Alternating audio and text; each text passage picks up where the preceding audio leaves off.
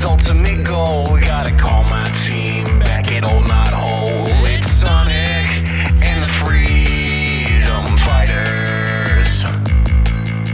Sally the princess, one of a kind. Bunny always there to get you out of a bind. Rhoda the genius looking through the archives. And Tails flying fast, got dreams sky high. Antoine's a jerk, it's Sonic and the Freedom Fighters. Hey everyone, welcome back to the Archie Sonic Digest. And guys, the time is now. We have made it to the big issue 200. And let me tell you folks, like I said in the last episode, if you were not ready for issue 175, take a breather. Because you're not going to be prepared for what's going to be in store for issue 200. When we say it's game-changing, we truly mean that. It is a game changer. And who better to take us along than myself, your host Speed, co-host Aaron with me once more. And of course, the comics just get better and better. That's all I have to say. It really is stunning that we are going to be hitting Ian's 40-issue milestone with issue 200 and 201, as we are covering 198, 199, 200, 201, and Sonic Universe 5 through 8.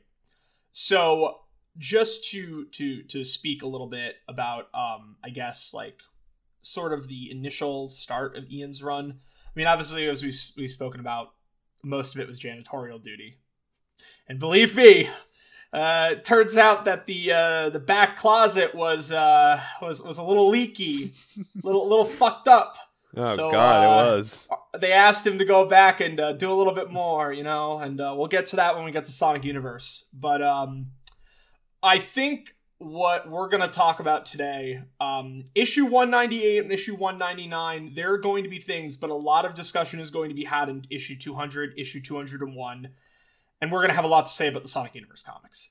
Oh, yeah, we've definitely got some stuff to say about that. God, good lord. But anyway, not waste any time. Let's head on right into Sonic the Hedgehog number 198. Flynn wrote, and Tracy Yardley did do the layout as it's credited, but the actual pencils were done by one Renee DeLise, who is like a bit of a veteran in the comic book industry. Her biggest work seems like it was for DC with the book Legend of Wonder Woman. Okay, well, that's pretty cool. I'm always a fan of that. So we open. Sonic is running alongside a Jeep with the rest of the Freedom Fighters. They're near some Eggman territory being shot at. Rotor stops the Jeep as Sally calls for everyone. Get out here, we gotta fight some Dark Egg Legionnaires. And their head point, Leyen Da, wondering why all of her legions stopped the advance. She thinks it's possible that whoa, maybe we actually stopped the Freedom Fighters. Finally, for once, the tide goes in our favor. The day is ours. As from behind, Knuckles comes in to say, no, Lamau. Nah, dog, you just got flanked, bro. It's over. GG. I feel like I feel like this was kind of foreshadowed last issue, but just to put it at the front of everyone's minds, this is it.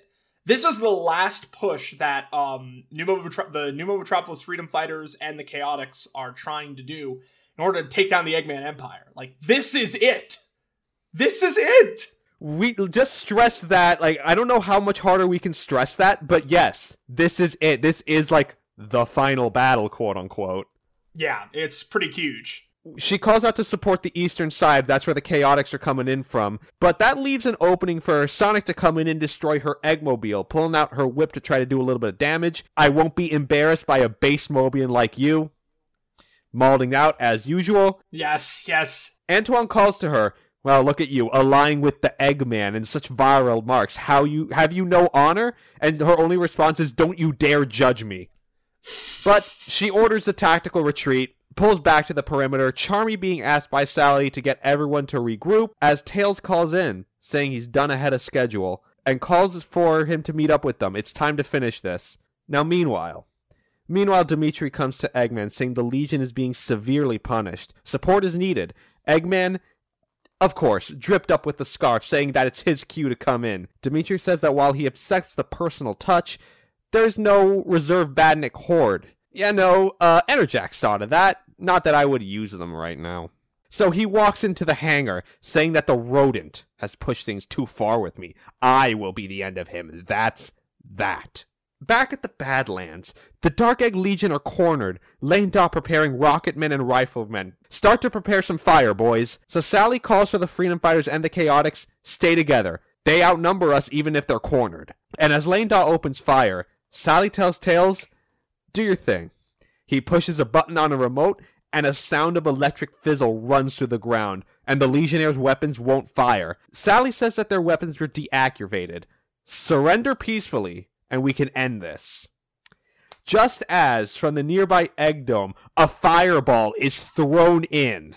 And that reveals a plane of some kind, lays fire all throughout the area. Chaotix and Freedom Fighters taking cover. And while the Legion is retreating again, Charmy says to Sally, Bunny, make another force field if you can.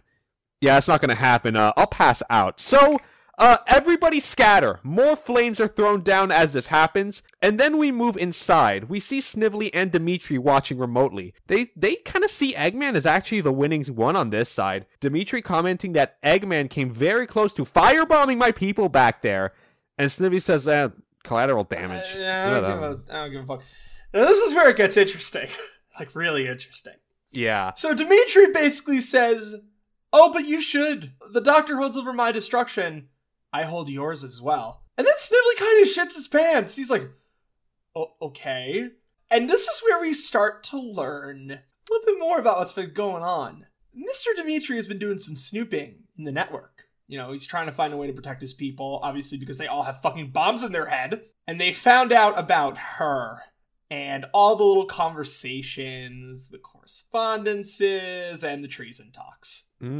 But Snively actually kind of brushes this off and says, well, why would you tattle on me when we both could benefit from her arrival? Now, back out in the Badlands, the Freedom Fighters and Chaotix are holding on for the bombardment. They have no plans, no ideas, but Tails comes up with the suggestion, why don't we try using the neutralizing mines I used on the Dark Egg Legion? The caveat is that if we do that, these mines have to be exactly on the plane. So Sally gets an idea. A little while later, Sonic shouts to Eggman to get his attention, quickly dodging the hit, screaming that he got his attention. And so Sonic runs to Vector, who throws him up in the air, then gets clear. Knuckles catches him and continues the launch up. Then to Tails, launching him again. Bunny, launching him again. All as Eggman's Eggs Phoenix follows by flying straight up. And Sonic is on the cockpit, basically, saying, you know, Doc, from having flown the tornado, I should warn you about flying straight up. You run the risk of stalling out. As the engines give out, about to start leaving the planet's atmosphere from the looks of it. And as it falls, seriously, dude, you're supposed to be a genius here, right? As Eggman mocks, don't you dare mock me. I'll burn all of you to the ground. All of you! To which Saffron, Charmy, and Ray fly in right on top of the ship, planting mines as it comes back near the ground. And as it regains control, it's coming right for Sally and Tails. She's screaming at him to turn it on, but they have a limited range. And as it comes in, basically on top of them, Tails flicks the remote on, stopping the Phoenix in its tracks, and Eggman is pissed as it goes out of control and slams into a rock formation. And Eggman, we just see babbling, how is it? It's not possible. And he's just growling to himself as he launches his escape pod, leaving the machine to explode. And Sonic got caught in the explosion, but, you know, he's fine, just medium rare, so he says. And Sally gives the all clear for Rotor to come in and put in the shield generator. And as they're, you know, they're setting up, Sonic asks, is like, wow, is this really it? I mean, yeah, you know, Sally says, we got to the Egg Dome's perimeter, we drove back the Legion, we survived another of Eggman's killer machines. To which he says, oh yeah, I guess it is a full day for you people, huh? To which Sally just takes it out on the shoulders, like, yeah, shut the fuck up, go set up camp. I love the fact that it's like, she's so over it. She's just so over his fucking shit. It's like, goddamn. Yeah, at the same time, it's like, you know what, I can't really say anything. You kind of earned this. Just shut up, go away. Go away, bitch. Rotor and Mighty turn on a box. They created a barrier as they set up their sleeping bags inside. And as they're about to head to sleep, Sonic says to Tails, you nervous, buddy? Well, yeah, this is it, huh? Tomorrow, when we attack, it'll be over. One way or another, it'll be the end of the war. Yeah, it's about time too, but don't worry. We say the day 100 times over, and we'll get it right this time too, as the sun sets over New Megapolis. Meanwhile, Eggman returns to his base, Snively and Dimitri inside asking if he's alright, seeing as he's smoldering, and all he says is, "Shut up! Round up the Dark Alliance! Legion, whatever! They have work to do! Tomorrow is it!" To which Snively and Dimitri look at each other, agreeing it certainly will be. That's the end of 198. The calm before the storm, veritably. And now, we'll move on to Sonic number 199. Flynn wrote, Yardley did the art fully. The next morning, everyone's waking up and packing up. Rotor says he couldn't really sleep, so he was working to set up the link to New Mobotropolis. And Sonic doesn't understand what he means. Sally's saying, well, actually, right now we're setting up a live stream, so people in New Mobotropolis can keep everyone informed to the minute. Because, today is the day, of course. Of course. To which Sonic asks, was this one of Hamlin's ideas? Nope, it was all me, all Sally. The people have a right to know, after all. So Nicole comes in from Sally's PDA. The monitors are online and sync. Give us an audio check. And Sonic just peers in. Hi, Mom. As the whole of New Mobotropolis is gathering in the town square to watch what, if I have to say, Sonic the Hedgehog IRL Twitch streamer arc. Yeah, I mean, I'm ready for it, man. Or Sally E-Girl Twitch streamer arc. We could also have that too. This was obviously 2009, 2011-ish. Oh, really? This was 2011. Yeah. So live streaming is becoming a thing. Live streaming is in its birthing years. You want to know how old I am, guys? Number one, I was there when Justin.tv became Twitch TV. And I mean that literally. I was watching a live stream on Justin.tv and I refreshed it and it became Twitch TV. I was around in the pre-Justin.tv days. Ustream was the only streaming website, and that was hysterical. Yeah, that was a special, wasn't it? And yeah. I mean, do you remember this? Do you remember when it used to be called casting, not streaming? Yes, I do. Oh, God. We really are in better days. We have progressed in technology so much, Jesus Christ. All right, but Sally checks in with Julie Sue. Her cybernetics are synced to Nicole. Well, she'll be the update for the Chaotix' side, so looks like we're ready to go. And Rotor, I'll keep things online from the back. And Sonic says, let's do it to it. A good callback. Good callback. Good callback. Sally, Freedom Fighters, Chaotix, let's take down the Eggman Empire. Now we move to inside the Egg Dome.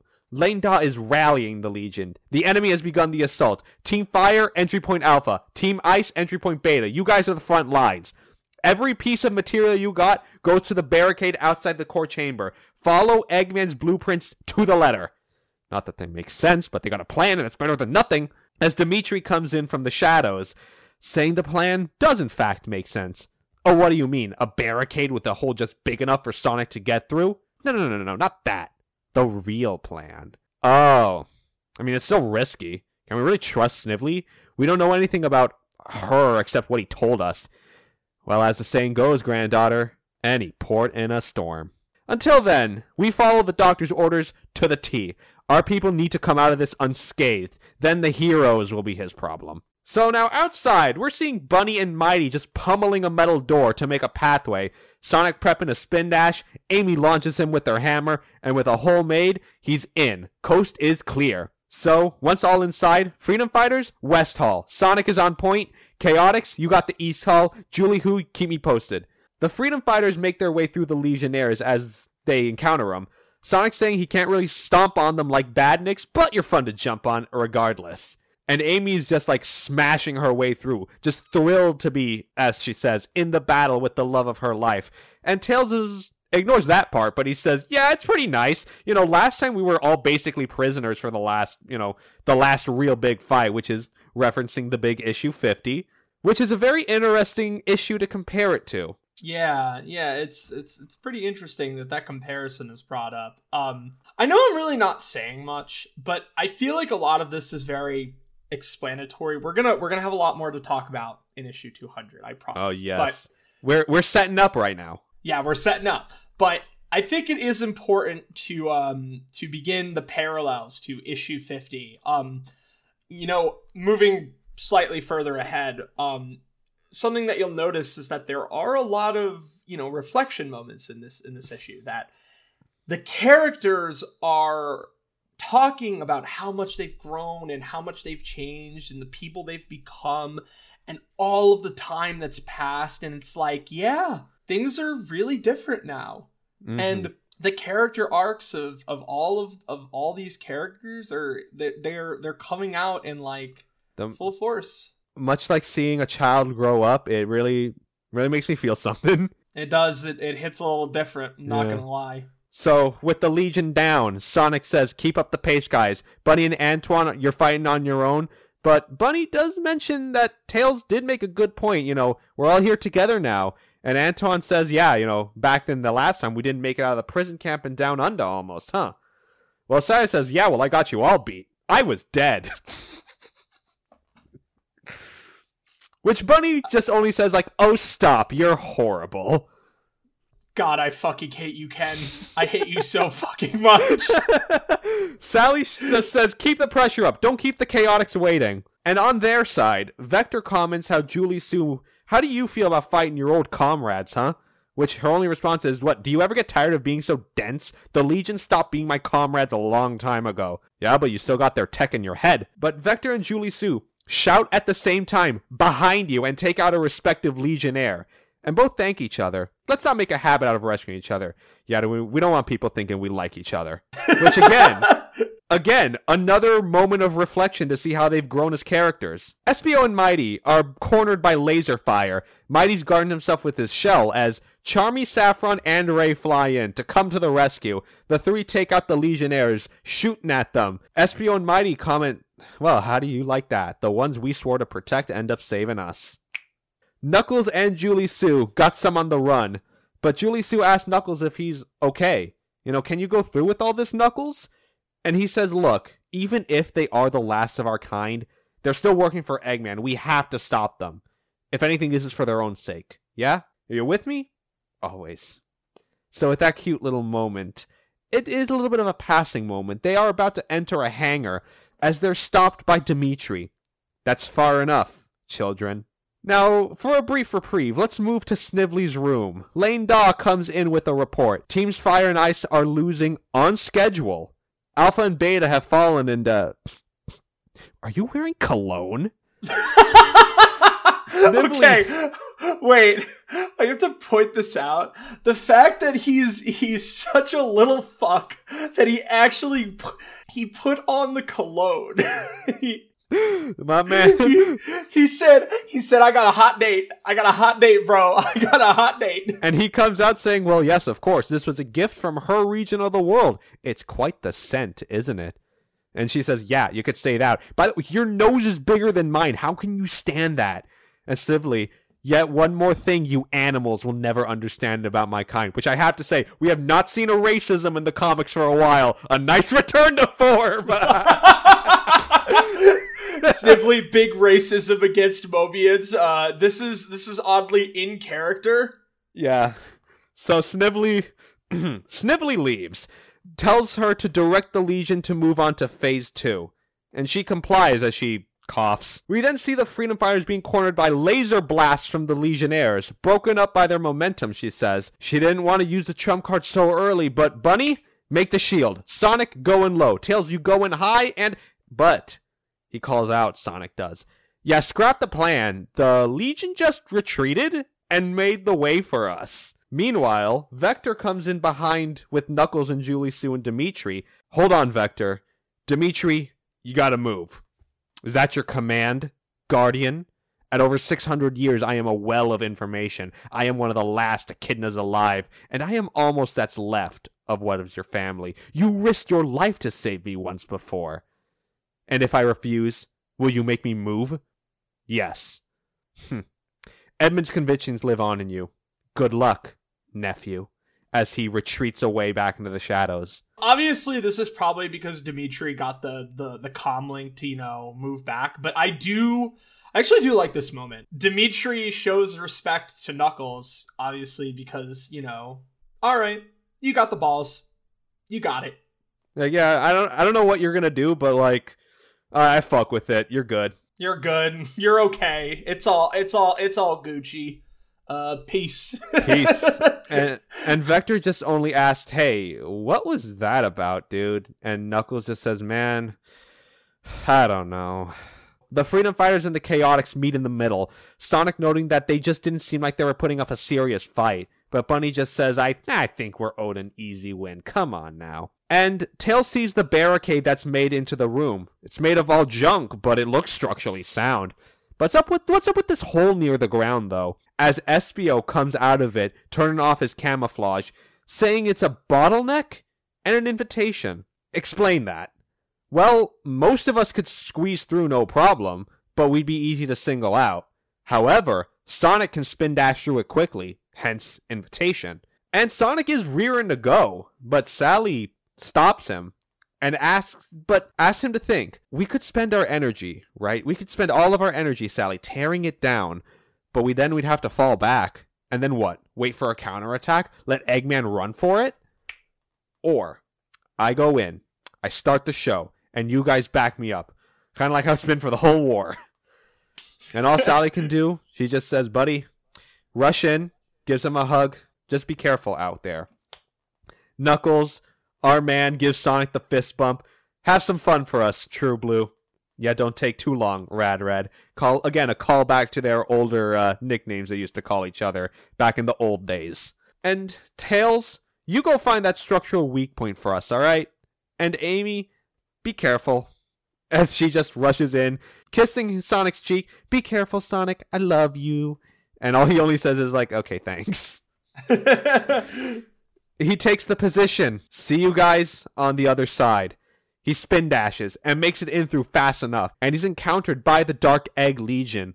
But they meet him on both sides of his body, saluting him and direct his way. Sonic says, this is a little weird. I can see the Doc wanting to have a showdown, but Jesus Christ. I'll have to ask once I'm done overthrowing this empire. Meanwhile, Snively, Lane Daw, and Dimitri are watching Sonic make his way. Snively says that this anticipation is just killing him. Ordering Lane Daw, make sure the Legion holds the Freedom Fighters and the Chaotix until he's sealed in with Eggman. And Dimitri, wait for me at the landing bay at the top of the Egg Dome. And they both not only accept his orders, but they salute him with reverence. So, Sonic comes to a small room shaped like a cylinder. Well, nowhere to go but in, and nowhere to go but back. Why didn't he just put a big lit sign saying, this way to the trap? Sonic enters, door slams shut. Aw, no repeat of your armor from last time. And then we see Eggman coming down this chamber in a spider mech. This is the end of it, rodent. You won't leave this room alive. Big words, big man. Let's fucking go! And that's the end of Sonic number 199, folks. We're here. We did it. We did it. The big issue 200. Flynn and Yardley, the creative team. Of course, it is, yet another milestone issue. Milestone issues are really interesting because it does give the opportunity to have like this big fanfare moment for the book as a whole. I know we've said this a lot, but like this truly is a game changer. So let's not hold back anymore. We open. On the mech, Eggman proclaims, Sonic, you have been a pain in my neck for 15 years. No more. And Sonic is just nonplussed about it. Okay, alright. So, basically, what begins is what I would like to call a back and forth. But instead of it starts off less as a back and forth and more of like a verbal beatdown? Yeah! I mean, Eggman sort of starts just going off. Basically saying that he is Dr. Ivo Robotnik, the most brilliant mind in the history of the world. Everything he says is law, and it's because he conquered the whole fucking planet. Do you remember old Mobiletropolis? The veritable capital of the world. It fell to me in a matter of minutes. And do you remember my ultimate victory when I ground you into the ashes of Knothole? He's beaten Sonic before. He can do it again. All while Sonic sits there and says, "Impressive resume, Doc. You missed a couple of very important points, though. Like how a group of kids, with no real training, took back that city and croaked, more or less." "Yeah, okay, but I came back and I took the city back, right?" Eggman says. And he's like, for what? A month? Tops? And then you goofed it and let the whole thing get nuked by missiles. And also, fun fact, the Slag now powers New Mobotropolis, so thanks. Yeah, Eggman's response is, of course, just shut up. It's very clear that something is starting to seem a little different. This isn't the quick wit and the fast comebacks that we're usually known for. No, he seems desperate. So Sonic continues. "And about that empire of yours, you know about all the places you don't control, right?" To which Eggman, of course, responds that they're trifles. They're specks on the on the windshield, right? Sonic replying, saying, "Are you in denial? The United Federations alone has at least half a dozen city-states in it. And then there's all the freedom fighter groups fighting all over the world every day, and you aren't too popular in the regions you don't outright control. You can't really claim to control the planet when you're fighting for it in your every waking hour. Sure, you beat me fair and square not long ago. I'll give you props for that. But how many badniks have I stomped?" Sonic says as he delivers a nice homing attack. "How many times have I sent you packing?" Another homing attack. Eggman now saying, "Stop it." And finally, he comes up directly to the cockpit, simply to say, "I've beaten you before, Eggman. A lot. And I'll do it again." Now stop here. I want to press something here. This speech is the reversal of the speech from 175. Because as we remember, oh do we remember, Eggman coming to Sonic, beating him down, saying that, yeah, you may have beaten me every now and again, but is the world truly any more free than it was 5 years ago? But now, 25 issues later, here's the response. That may be true, Eggman, but every day is another crack in your empire. Every day. The beauty of this speech is that it, as Speed said, it is a perfect response to what Eggman brought forth. The fact that, yeah, the Eggman Empire has done horrible things, but the truth is, the reality of the situation, that, when you look at the grand scheme of Mobius, is the Eggman Empire really that much of a threat? Is it? Because it really isn't. The more you look at it from Sonic's perspective, people are arguably more safe than ever. Eggman is on the decline, and it just seems like everything is kind of falling apart. And, well, it's very clearly obvious that the Dark Legion has something planned, and Snively has something planned. So, what is there to fear? What is there? Is there anything to fear? Because that's kind of the big thesis here. Sonic doesn't fear Eggman anymore. There's nothing to be afraid of. He's just a guy trying to take over the world and failing because of his incompetency. In response to the speech, Eggman, we're starting to see a little more loosening. He's stuttering in his anger, just saying, just a boy, stupid rodent, as the spider sends a grappling hook out to the ceiling, spins its legs under Sonic. No more games. I'll end it all. And you can only beat the odds for so long before they beat you. And as he dodges the blades, going up the wall and cutting the rope off, he's hit by a leg, but to nothing. He sees a little soft underbelly spot, but Eggman quickly turns it around and makes Sonic hit a leg. And he recovers. Fine. You want to do it the hard way? We'll do it the hard way. And he runs up the wall again, only saying, blasted, manic, perpetually moving animal. And so it climbs up after Sonic. He jumps down, slams it into the wall, falling upside down again. And Eggman, as it falls, is just screaming, no, stop it! And Sonic cuts through the legs as it falls. Eggman screaming again, I forbid you, I command you to stop, as it lands. Sonic says, are you ready to surrender? Can't, won't, let, not this time. And unleashes a barrage of lasers, Sonic dodging and returning again, cutting off the legs at the joints, and Sonic continues to burrow through the mech. Eggman going beat for beat to the panels.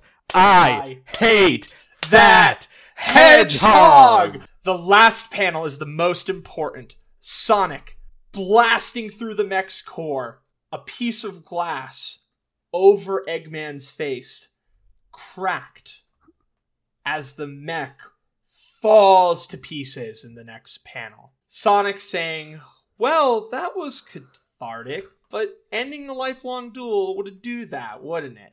You hear me, Eggman? You're done. Now this is where it gets kind of fucked.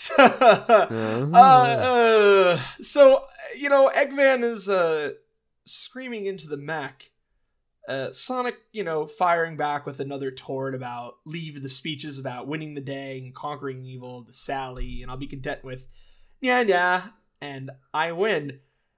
Before Eggman just screams gutturally, his eyes on full display, fully caved in black with little red dots.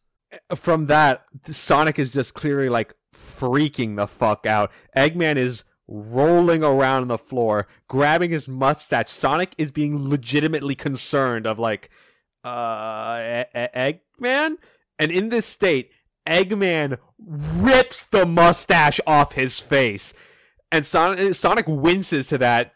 Hey, Doc Robotnik? Yo, Ivo! And Eggman charges at him, trying to swing his fist. Sonic quickly dodges, hearing Sally's voice come from behind as Eggman collapses and just rolls around again. We came in as fast as we could, Sonic. Bunny and Mighty just... Robotnik? Yeah, Bunny and Mighty, they did what now? They pulled the doors apart just now. And the Dark Egg Legion fell back a few minutes while you ran ahead. And Eggman is still screaming as all this is happening. So she decides to address the elephant in the room. Sonic, what did you do to him? I just beat him like I always do. And then the third party enters. Snively, you did more than that. You didn't just beat him this time, Sonic. You broke him. Snively decides to explain. Eccentric aside, he really is a genius. He can build the most amazing things and plot 100 steps ahead. The world fell to his brilliance in a few short years. And then there's you. All the building, calculating, and planning in the world couldn't beat you.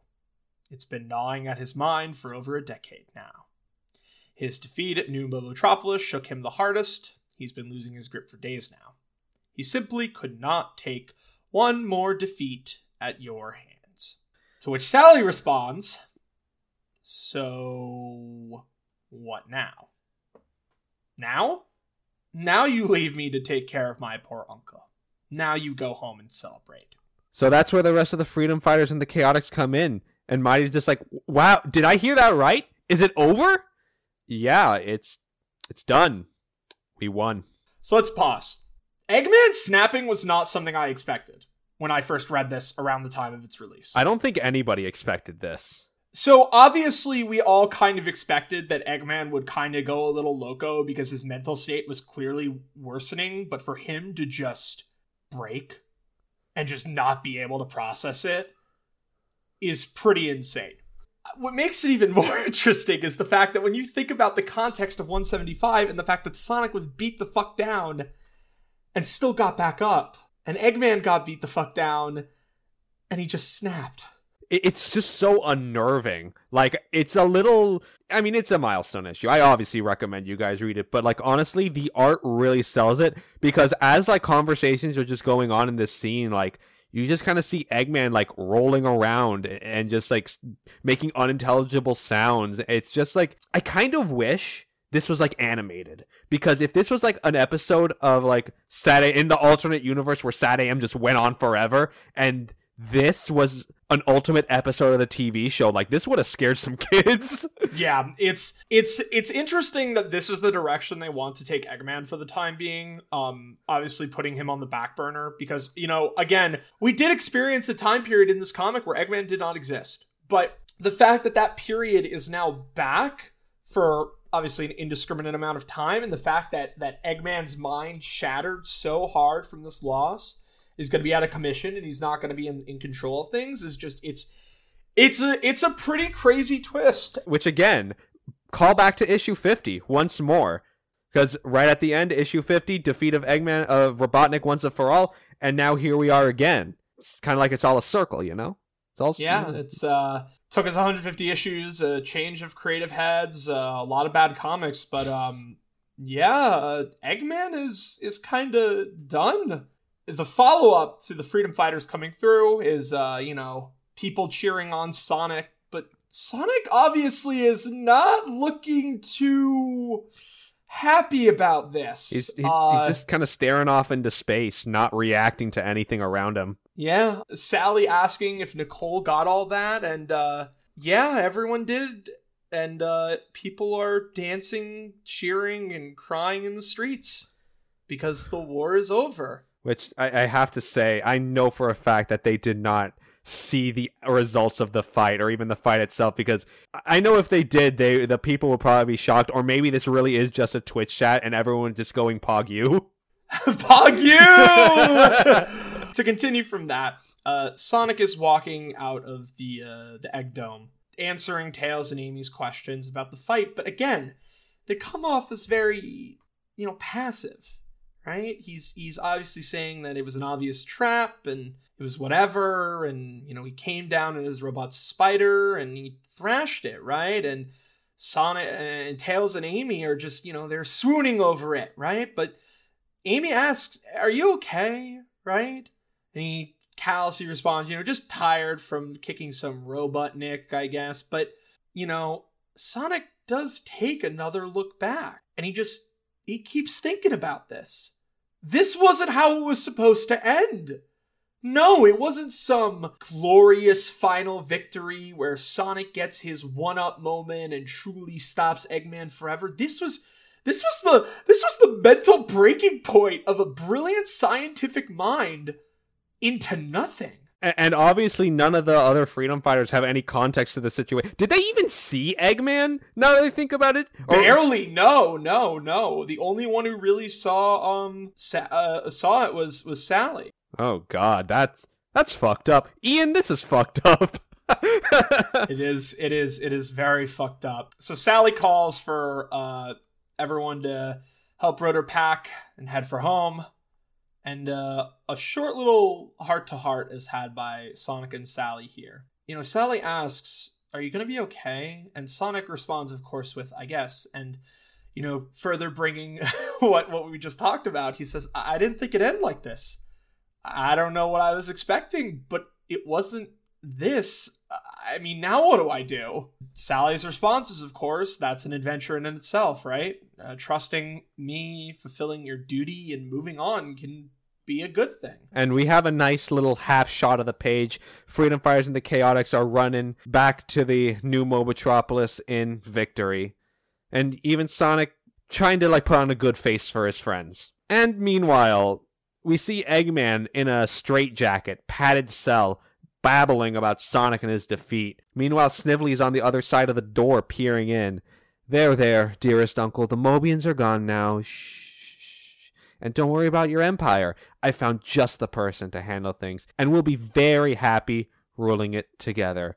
So just stay cozy and crazy, you bloated idiot. Now's my turn.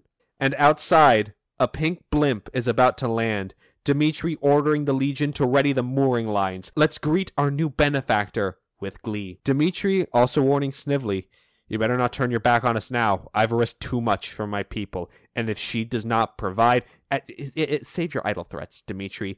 Your choice in loyalty will be rewarded." And so, he turns. "Dark Egg Legion, allow me to introduce you to our new masters, the Bride of the Four Houses, ruler of the Iron Dominion, and now the Eggman Empire, the Iron Queen." Okay, I gotta say this right now. Holy fuck, this was a crazy twist. Okay, so it's like the meme image of Ian Flynn is in the car, right? And it's the highway where it's like continuing Sonic plot, and fuck it, we ball. And it's just Ian Flynn hit that turn harder than anybody could say. And he said, fuck it, we ball now. This is a crazy twist. Not only because the Iron Queen was a character that nobody thought would ever come back, but the fact that we are now drawing from a one-off issue and now turning the central antagonist into her with Snively. What?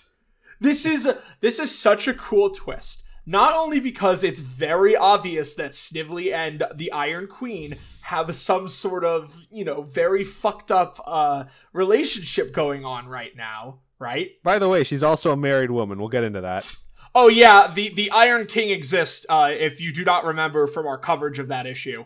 But yeah, so Snively is not only cucking another man, the fact that he was able to pull this off is kind of crazy. But yes, I love this twist because it takes things in a really, really, really weird direction that you would not expect. And of course, it goes without saying, but I want to bring it up.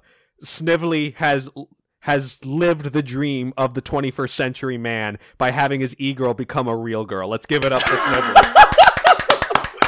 Woo! Snively! We're proud, brother. We're very, very proud. He is truly an icon for men everywhere. He is showing the Sigma male grinds. I do like that Snively, in his classic manipulation and underhandedness, was able to pull this off, and I think that it's very, very interesting that we have gone this route amongst all the other routes that have been chosen. So, all right, well, that's issue 200, and oh boy, game changer or what, guys? Yeah, pretty big change. Come on, you think we would lie to you? We're your friends. We parasocial relationships. We are your friends. We hang out. Yeah, bro, we hang out. It's okay. You can trust me with your 3 wacky numbers on the back of the credit card. Okay, so parasocial relationship memes aside, we move on to Sonic the Hedgehog issue 201. Flynn and Yardley, the creative team, of course. Some time has passed since the incident, and Sally just decides, Sonic, you need a change of pace. You need to pick me up. So she drags him to the arena. He's not wanting to be there, really, but, he's not moping around, so it's just, it's an eh. There's a concert going on to celebrate the victory, and, Sonic does need to pick me up. So they go sit next to Tails and the rest of the Freedom Fighters. So I just asked, are you worried about Eggman? This isn't the first time we defeated him. Sonic did see the man fall apart in front of him. Yeah, it's reasonable for him to be kind of fucked up by it. Sonic literally says bro, this hit different, literally. Yeah, I mean, he isn't excuse. I think it's also important to note that he doesn't excuse the unspeakable things that he's done either, right? And he's like, I'm not making any sense right now, am I, Sally? And he's like, we'll talk about it later, but just listen to Mina's music. She'll probably put you in a better mood. And then we turn to the stage. Mina introducing her band, the Forget-Me-Nots, the not spelled N-O-T-S, in honor to Knothole, of course. She's back from the world tour, and guys, are you ready to rock? And the crowd roars as she screams, let's get this party started, as a bolt of lightning strikes Mina dead center. Now we have the return of a character we have not seen in a very, very, very, very long time. So, fellas, the Iron Queen, right? She had her own hero she had to deal with, right? We met him before, but here he comes in, the man himself, Monkey Khan. Yes, Monkey Khan is actually back, which is fitting because he was tied to that singular story. And of course, like Ian Flynn always does, he makes him a pretty good character. But this version of Monkey Khan is very much in line with the original. So he's a massive fucking douchebag. He comes in, and he is surprised to see the people of New Metropolis just partying. Because you guys are supposed to be the beacon of Mobius. How dare you act like this while the rest of the world suffers? Where are the so-called heroes of Mobius? I want you charlatans to look me in the eye and tell me why you're so great. And just when I thought post-Eggman life would be boring, Sonic says. Meanwhile, we see Espio in his house. He's meditating, but his concentration is broken seeing the lightning at the Coliseum, and runs to check out the situation. Put a pin in this. We'll check back on Espio. Ironically enough, we are going to let you know that Espio is actually a central character in this arc, which is not something we get to see often. Espio is often used as a side character, and I think the fact that Ian takes this little moment, this little pocket, as a way to sort of work with him as a character is very cool. But like we said, we'll talk more about this in a bit. So let's continue with Sonic fighting Monkey Khan, you know? He homing attacks Khan, but blocks with his staff. He says, it's nice to see things haven't changed from the last time we met each other. I still haven't paid you back for the problems you caused me a year ago. And Khan replies, well, you're still the same ego-driven, self-centered idiot I remember. How you won these people over is beyond me. And while the two are about to clash once again, Sally runs in between them, screaming, cut it out! As the two stop in their tracks. Sonic, what the hell are you doing rushing into a fight? This is not helping. And Khan, if you have a grievance with us, tell it to us civilly and not with a light show. So after Khan takes a breath, Sally, after you guys defeated Eggman, the Empire didn't collapse. In fact, all you really did was change hands of who was in charge. The doctor's off his throne, yes, but now she's in control. Then we move to the Iron Throne Room in the Egg Dome, Snively introducing the Iron Queen as the new Empress of the Eggman Empire, and she's getting a report from one of her lackeys, conquering Storm of the Yagyu clan, a Mobian Lynx. Yeah, this city is fucked. The city's fucked up. Only the Egg Dome is really operational. And as the Iron Queen says, well, I'm sure we have this cute little steward to thank for that, don't we? And Snively is a little flustered, saying, oh yeah, I do my best. And the Iron King, who is, you know, like I mentioned, her husband, and also a Mobian bull, pin in that, complains, why do we have to leave the Iron Dominion for this trash heap? And he also doesn't like how friendly she is to Snively, and I don't even like how he's breathing, for the matter, either, which freaks Snively out.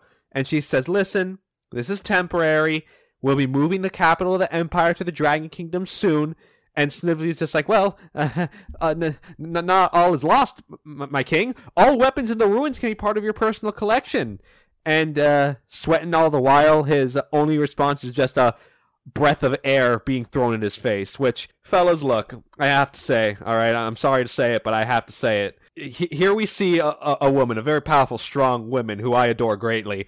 Snively is the cuck king in this situation to her husband, who is a literal look. Wait, I didn't fucking realize it. I did not realize it. I did not realize it. Listen, I'm just saying, is this a coincidence? I don't know. You tell me. I'm gonna need to call up Ian on this one, man. Ian, you gotta get on the phone with me. Was this intentional? Was this real? Did you plan for this? Did you plan for this? Because if you did, Jesus fucking Christ. Oh my God. Okay. All I'm going to say about this is it's very funny the fact that the Iron King is essentially a boomer. He's just an angry boomer. And by the way, this is kind of jumping ahead a little bit, but it is kind of implied that he is aware of like the Iron Queen and Snively's like little relationship. He actually like doesn't really care all that much. This is purely like a legal political relationship that this is, and he only cares in so much that if this relationship ever became public knowledge, it would just be embarrassing for him. Yeah, pretty much. Yeah. He fucks off and he basically says that he's looking for stuff of use because the army is so weak here. To which Dimitri arrives. Right on time. The Iron Queen addresses Dimitri by his full title. Dimitri replies that he is a humble supporter. Of course, Dimitri pleads his case of the fact that the cybernetics within them have a remote bomb trigger. And the only thing that really needs to be said is we want these things out. We don't want our fucking lives hanging by a ticking time bomb. To which the Iron Queen says that she's already reviewed the plight and that she was afraid that the doctor's work was too thorough. She can't remove the explosives. But what she can do is that she's made a microchip that will disable the detonator signal and will thus still be providing your people with their freedom. You just have to install them into all of your people, and may my blessings be with them. Dimitri sneers a little. He knows. Something's a little wrong here. Mm-hmm. Right? Of course, the panel next to that is the Iron Queen and Snively also sneering, clearly plotting something. As Dimitri takes the case of cybernetics that will disable the detonator signal and says, I will at once. You have my utmost thanks, my queen. I have to say, villain on villain violence. You hate to see it. You do. You hate to see it, man. So this is where things get a little fun. Little fun. Mm-hmm. Snively, of course, poor trusting fool. The Iron Queen, and at last, we're alone. Now, of course, like any Sigma male would do, Snively hops up into the lap of the Iron Queen. And, the two of them start parading around how brilliant they are and how everything is working out so splendidly and how it won't be very long now until we'll crush the rebels in New Mobotropolis, dispose of my oath of a king, and rule the world with an iron fist. Now, I also want to point something out here. It could have been so easy. It could have been so easy to have Regina just be like using Snively, you know? You could have had an arc where Snively just truly becomes the Joker, becomes blackpilled, there's nothing good in the world, he was used. But no, this is a sincere relationship, and they genuinely like each other. And I actually find that pretty refreshing. I do too. I feel like obviously this is like half spoilers because, it's like, we are basically telling you up front that Regina and Snively do not fuck each other over in the end, and Regina actually does care for Snively, right? Like, they care about each other. So, yeah, we're kind of spoiling that prematurely, but I feel like one of the biggest problems with a lot of villain team-ups is that they ultimately end up backstabbing each other. Which isn't inherently bad, but it's like the idea that, like, even bad people can't find love, right? Yeah. And it's like, obviously bad people are bad people. But the fact that they are like finding this weird solace in each other because they've both been living with people that they fucking hate is like, I think it's really cute in a weird, like, fucked up way, right? Right, yeah. Now, with that conversation past us, in the arena, Khan finishes explaining the situation to Elias. Most of the ninja and clan leaders are still in the Dragon Kingdom, but a lot of them are here in the area to cement her takeover. And Sally apologizes for everything, and Elias asks Antoine, help gather the council, let's handle the situation how we can. But this kind of angers Khan. What do you mean, handle? Like you handled Eggman? The fight isn't over here. And Sonic finishes the sentence. Yeah, it's just beginning. Hold it though, Sally says. We got some work to do beforehand. And though Khan apologizes for his behavior, he does reiterate we have the Dominion to worry about now. Well, Sonic says, well, why don't we get in contact with the local freedom fighters of the Dragon Kingdom? And Sally says, well, there might be a few in Stormtop Village. So let's see. You know the resistance groups, right, Khan?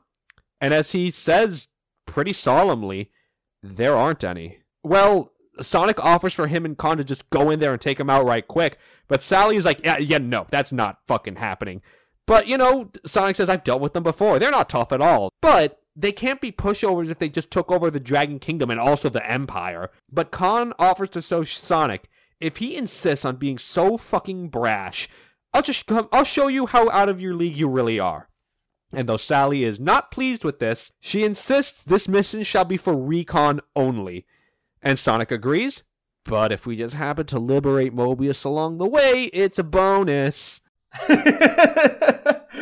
It's a bonus, man. So Sonic leads the way out of the stadium, Khan following on his Nimbus cloud behind, and the people are cheering as they leave. And Khan mentions that, wow, dude, with that kind of an attitude, I can wonder how the princess can stand to be with you.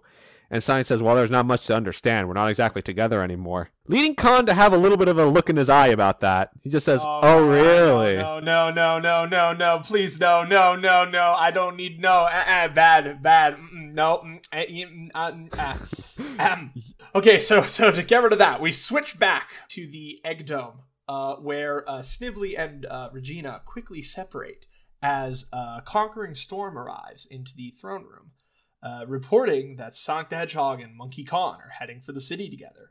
The two happily agreeing that this is a very wonderful turn of events. The fight for the continent will be over before it begins, and how considerate it is that they're showing up. And that's the end of that story. Now, we actually do have a story B. These are becoming a little rare now, but this is no time wasted, all right? So Flynn and Yardley did the art, of course, and when Espio was running to the arena, this is where we're picking back up on, Nicole materializes next to him, asking, dude, what's going on? And he's about to answer, but he's interrupted with a warning from his instincts and throws a kunai to one lightning lynx of the Destructix. But he catches it, saying, buddy, you're getting real slow.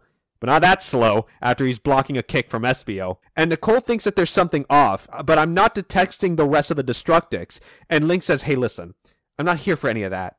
I'm here on clan business, brother. Espio's just taken aback, like, what are you talking about? Well, the clan wars are long since over. The bride of the four houses rules over us now. Impossible. But it's the truth. She slew the bride of rich knights and took the Yagyu clan for herself, and the other clans fell into place short after.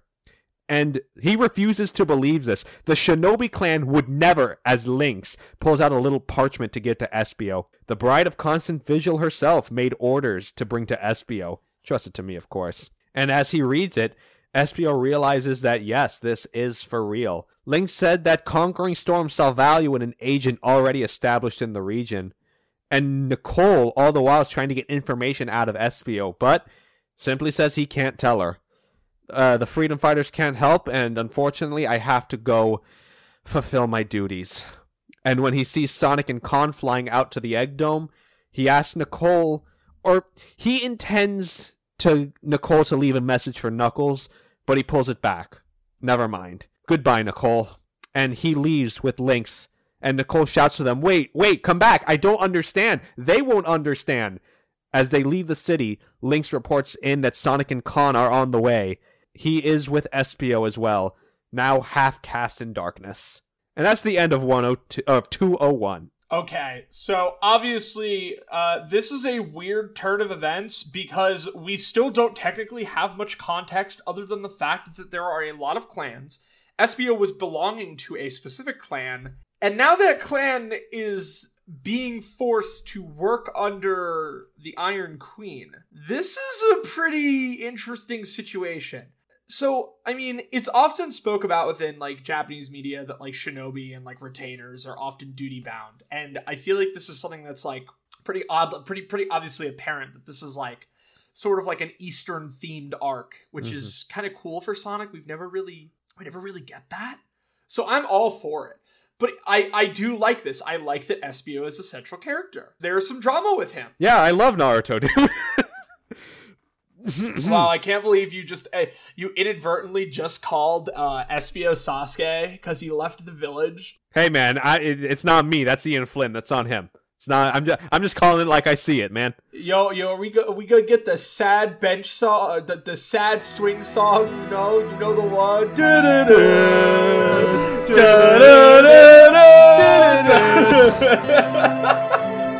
There's got to be a swing somewhere in Numo Metropolis. Yeah, exactly. SBO's got a brood, you know. He's got to think about the fact that all of his family members are dead and that his brother did it.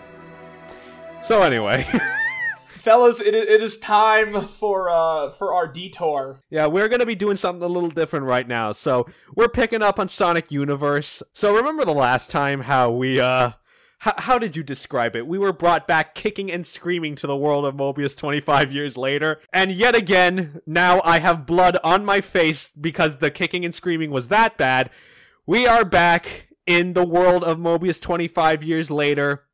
Now 30 years later. So before we get into this, I read this, and I'm going to give a preface because I feel like it. And I feel like it's important. The last time we were here, Ian Flynn was on janitor duty. And he was cleaning everything the fuck up. So, why did he feel the need to come back? You know, I can't really say why. I think I'll try to give an answer once we, finish these 4 issues, because I do have a little theory. But, yeah, I think that's my preface. You wanna Let's just go for it? Yes, but I also want to bring something up. Mm-hmm. Because I was thinking about this today before we were recording. Speed, I gotta ask you, how do you feel about romance in these comics? Okay. I know it's a hard question, but like I need to is. get your take on it because I feel like this question is very important for this arc specifically. Like it's in the context of Sonic the Hedgehog, obviously it's not needed. It's not that I don't necessarily want to see it. I just think it's a little odd. Given the context of this specific art, though, I just kind of see it as like this is kind of just part of the soup, you know? I don't hate that it's there per se. It's just kind of like, okay, this is coming with the territory. Like, I kind of know what I'm in for. And I take everything in life on a case-by-case basis. And to give a generalization, not a fan, but here, I'm not going to bitch and moan because, like, this is just kind of part of the territory, unfortunately. Yeah, we are diving back into Pender's romance territory in a weird way where it's not Pender's writing it. It is nowhere near as cringy and awful. It's still kind of cringy at times. But I will say that, like, I don't necessarily have a problem with romance as an idea for Sonic characters specifically, but the problem is often how that romance has been portrayed and framed, and obviously because of how poorly Penders wrote every relationship in this series. The only one that I have ever really found any, like, legitimate good writing in, you know, obviously once Penders was out, was the Knuckles and Julie Sue stuff. Because their relationship is actually very natural, and it isn't something that comes from, like, you know, a weird place where you'll slap the shit out of your significant other because you're worried about them dying despite him being the protector of your entire fucking world. So, that being said, I think that this set of comics is actually not horrible. However... You can clean this pot as much as you want. Unfortunately, you can never get the stink off of it. There are some things that soap even cannot clean. Yes, and that is ultimately the problem with Mobius 30 years later. You clean this shit, but it's so deep. It's so deeply ingrained that it's like you just have to try and get it out. But you can't. And that's a problem. With that being said, let's move on. Sonic Universe number 5. Flynn and Yardley, again, the creative team. So, we open on a news report. They're recapping the past 5 years. The 5 years of peace. This generation will have no trouble remembering the seemingly endless battles running from the Great War, the 2 Robotnik Wars, and the smaller conflicts in between. This war-torn Mobius was rescued and conquered by Shadow the Hedgehog in one fell year. And while his rule came with a form of peace, it came a brutal regime. When he married the beloved Queen Sally, people saw this as a form of relief from the king's strict rule and harsh punishments. The world capital was moved to the merchant city of Portal Angel Island, and the royal family ruled from Castle Mobius. While the oppressed clung along, people saw Sally as the one light in the shining darkness, while King Shadow was feared, due in part due to his secret police, the Dark Presence. But then, 5 years ago, a coup led by Guardian Knuckles, head of the Echidna Police and the Chaotix, along with the newly appointed Guardian of Angel Island, Laura Sue, invading Castle Mobius, helped by the long-lost hero Sonic the Hedgehog, who vanished sometime after the Second Robotnik War, to which I have to report now the reporter is tearing up, much akin to the propaganda models in North Korea. I digress.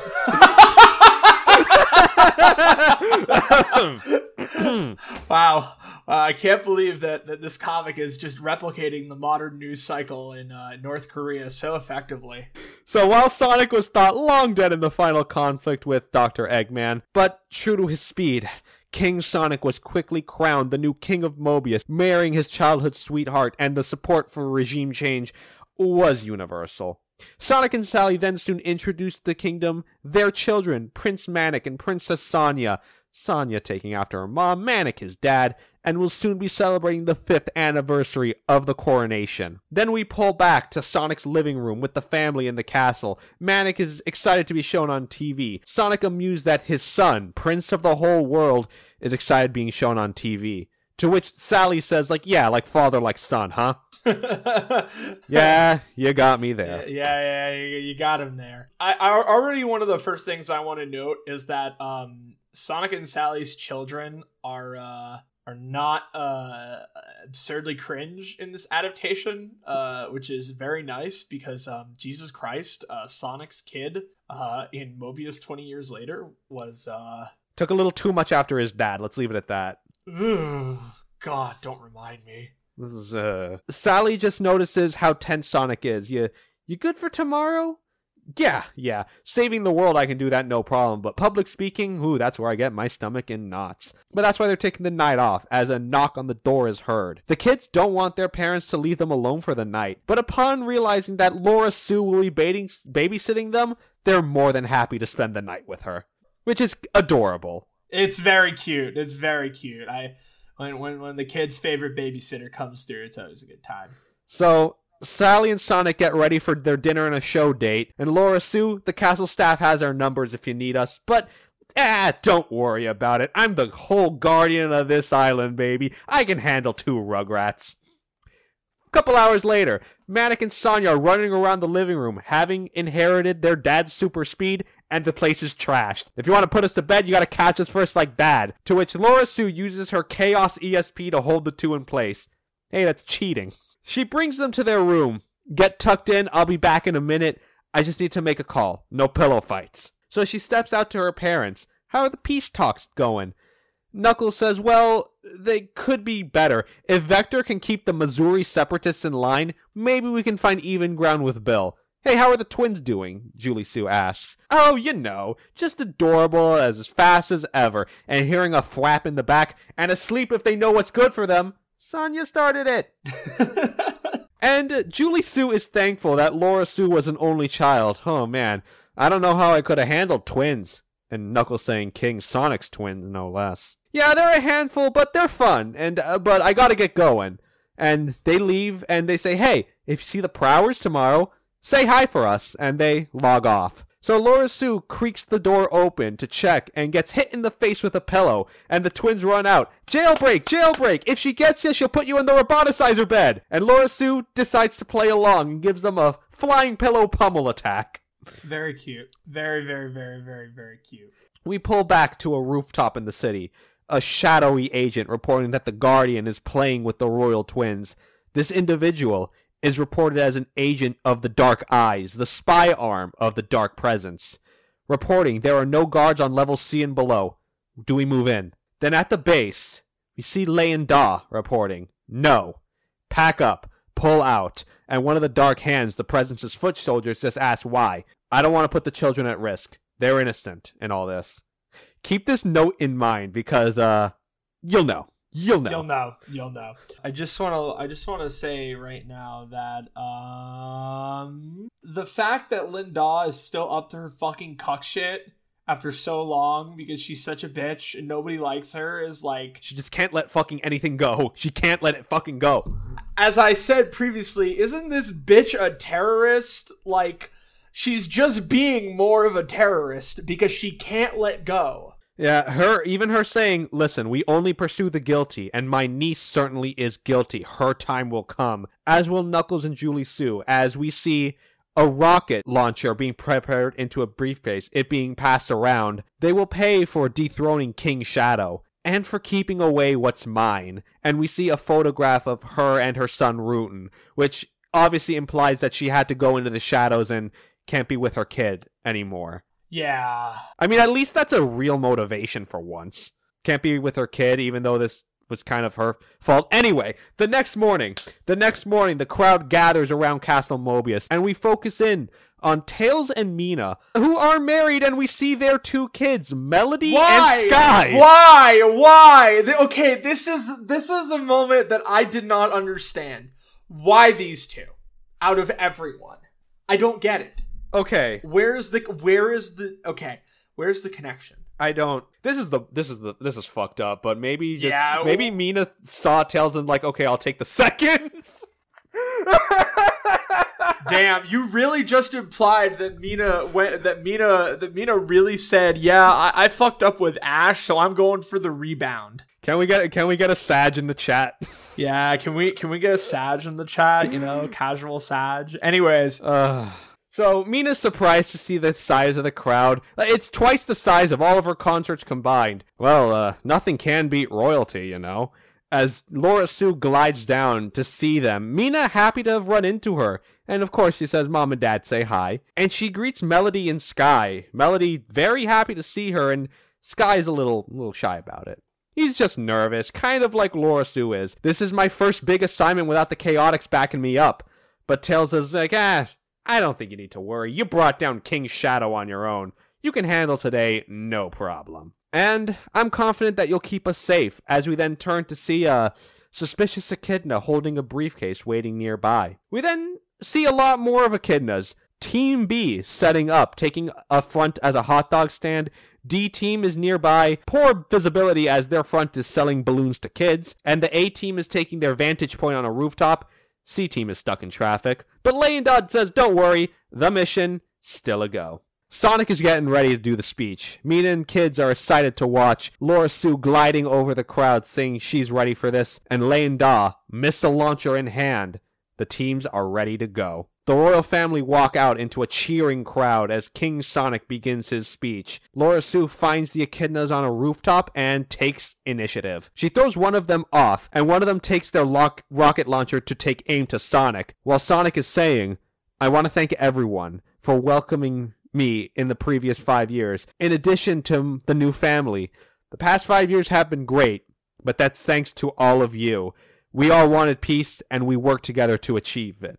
While Sonic continues, Laura Sue takes down one of the echidnas targeting Sonic, but as one is knocked out, the other picks the launcher back up, and she tackles him, and while he's out, she notices that the launcher has no ammo.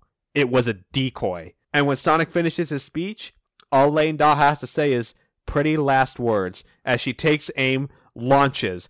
Everyone in the crowd seeing the rocket flying to the royal family. Laura Sue can't use her chaos powers to stop it, and Sonic tells his family to run. But a rocket launcher is stopped and caught by a green orb and explodes within. The royal family is safe and sound. Laura Sue and Tails are flying in from behind, and she's amazed to see what she's looking at. And Manic asks his dad, hey, who is this guy? And we see, once again, our guy, Silver the Hedgehog. I came back to your present to save my future. That's end of 5. Well, so Silver's here now, which is somewhat fitting in a story about, the future. Makes sense. Throwing Silver the Hedgehog is always a fun mix-up. Not gonna complain or nothing. So why don't we see what's gonna unfold? Sonic Universe number 6. Flynn and Yardley, of course, the creative team. Later that night, Sonic and Sally have brought Silver into their living room. Took a while to put the kids to bed. Sorry about that, but Silver says don't worry about it. They had a rough day. So Silver asks, hey, are attacks like this common to you guys? No, they're not.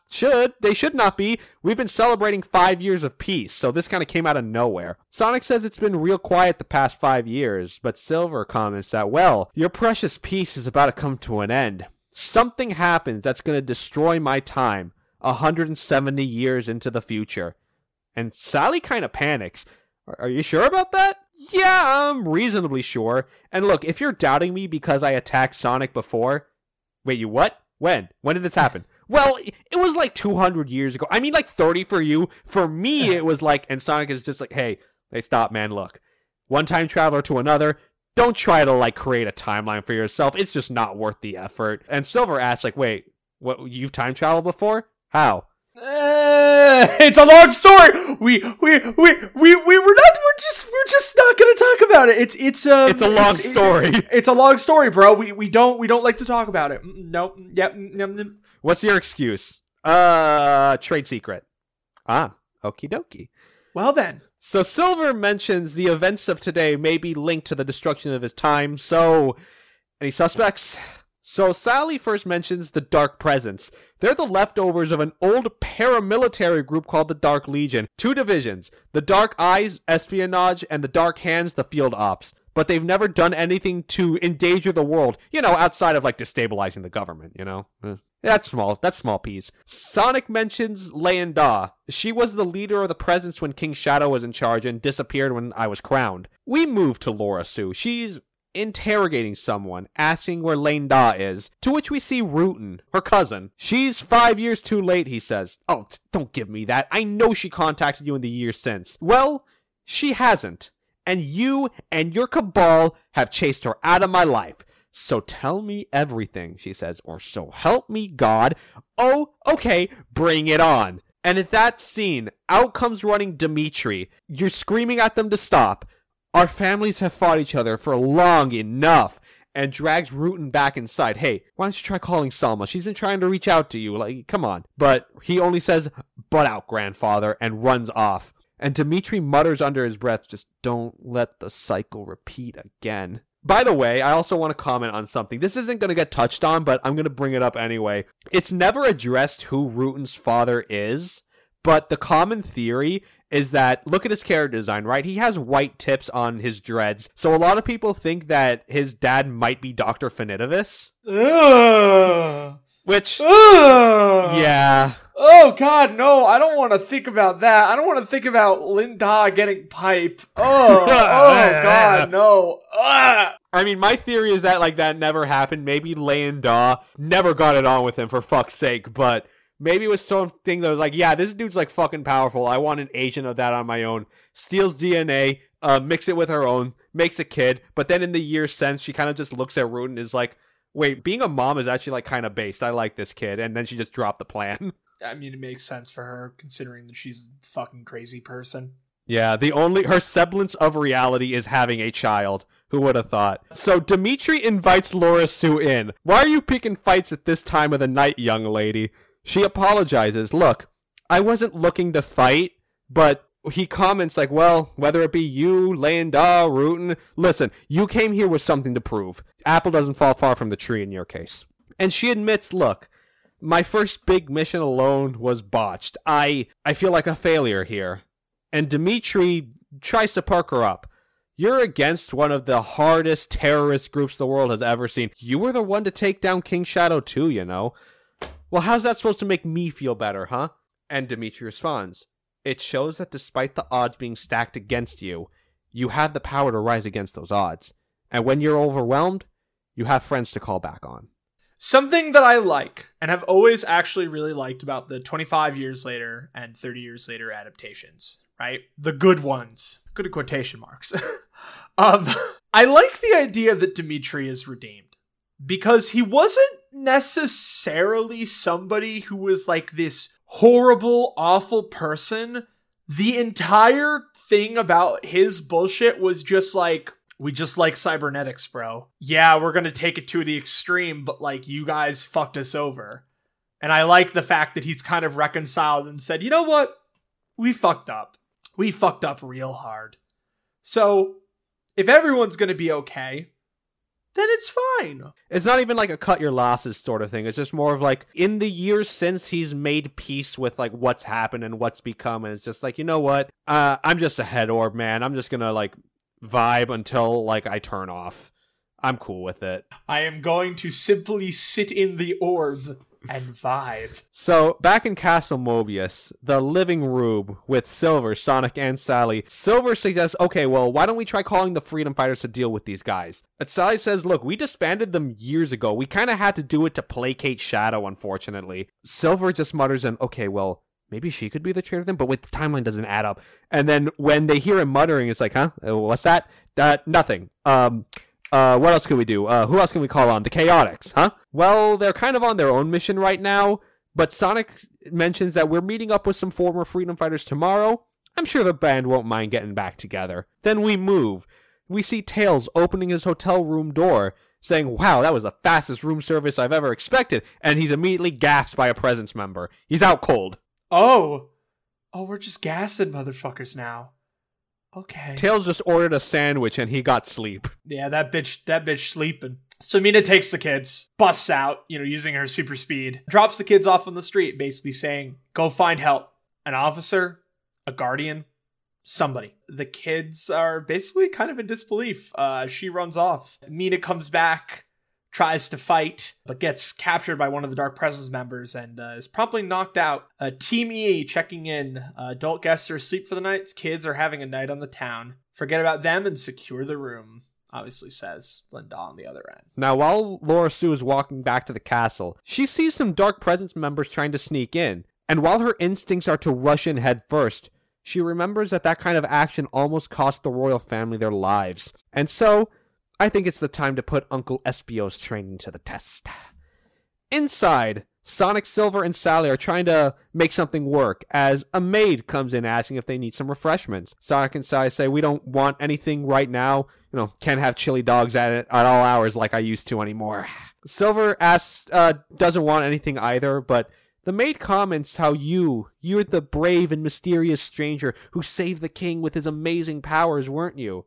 I don't know about amazing. Well, we can't have that, as she reveals his sleep gas gun and knocks out Silver. Literally gassed him up only to gas him. 2 for 1. 2 for 1. So, Sonic corners her. 2 years is a long time to be a sleeper agent, as he takes the gun and knocks her out cold too. So Sally looks over. Silver's fine, he's just sleepy. Given Lane Daw, she wants to deal with this personally. So, here's the plan. Sally, take Silver and the kids to the panic room. I'll deal with the presents. But Sally refutes. Listen, I was next to King Shadow for many years. I'm no damsel in distress here. And Sonic thought, he figures, well, a rocket was aimed at my head, and I just want to keep you guys safe. Oh, so while you go around and play hero again while we just sit around? Yeah, this kingdom and my family are more important to me by a long shot. So they angrily argue, kiss, Sonic runs off. Sally picks Silver up and says, yep, Sonic the Hedgehog winning arguments for married men the world over. Now that's a king. Based. What you gotta say? Happy International Men's Day, folks, anyway. At the time of this recording, that was like yesterday. Anyway. Yeah.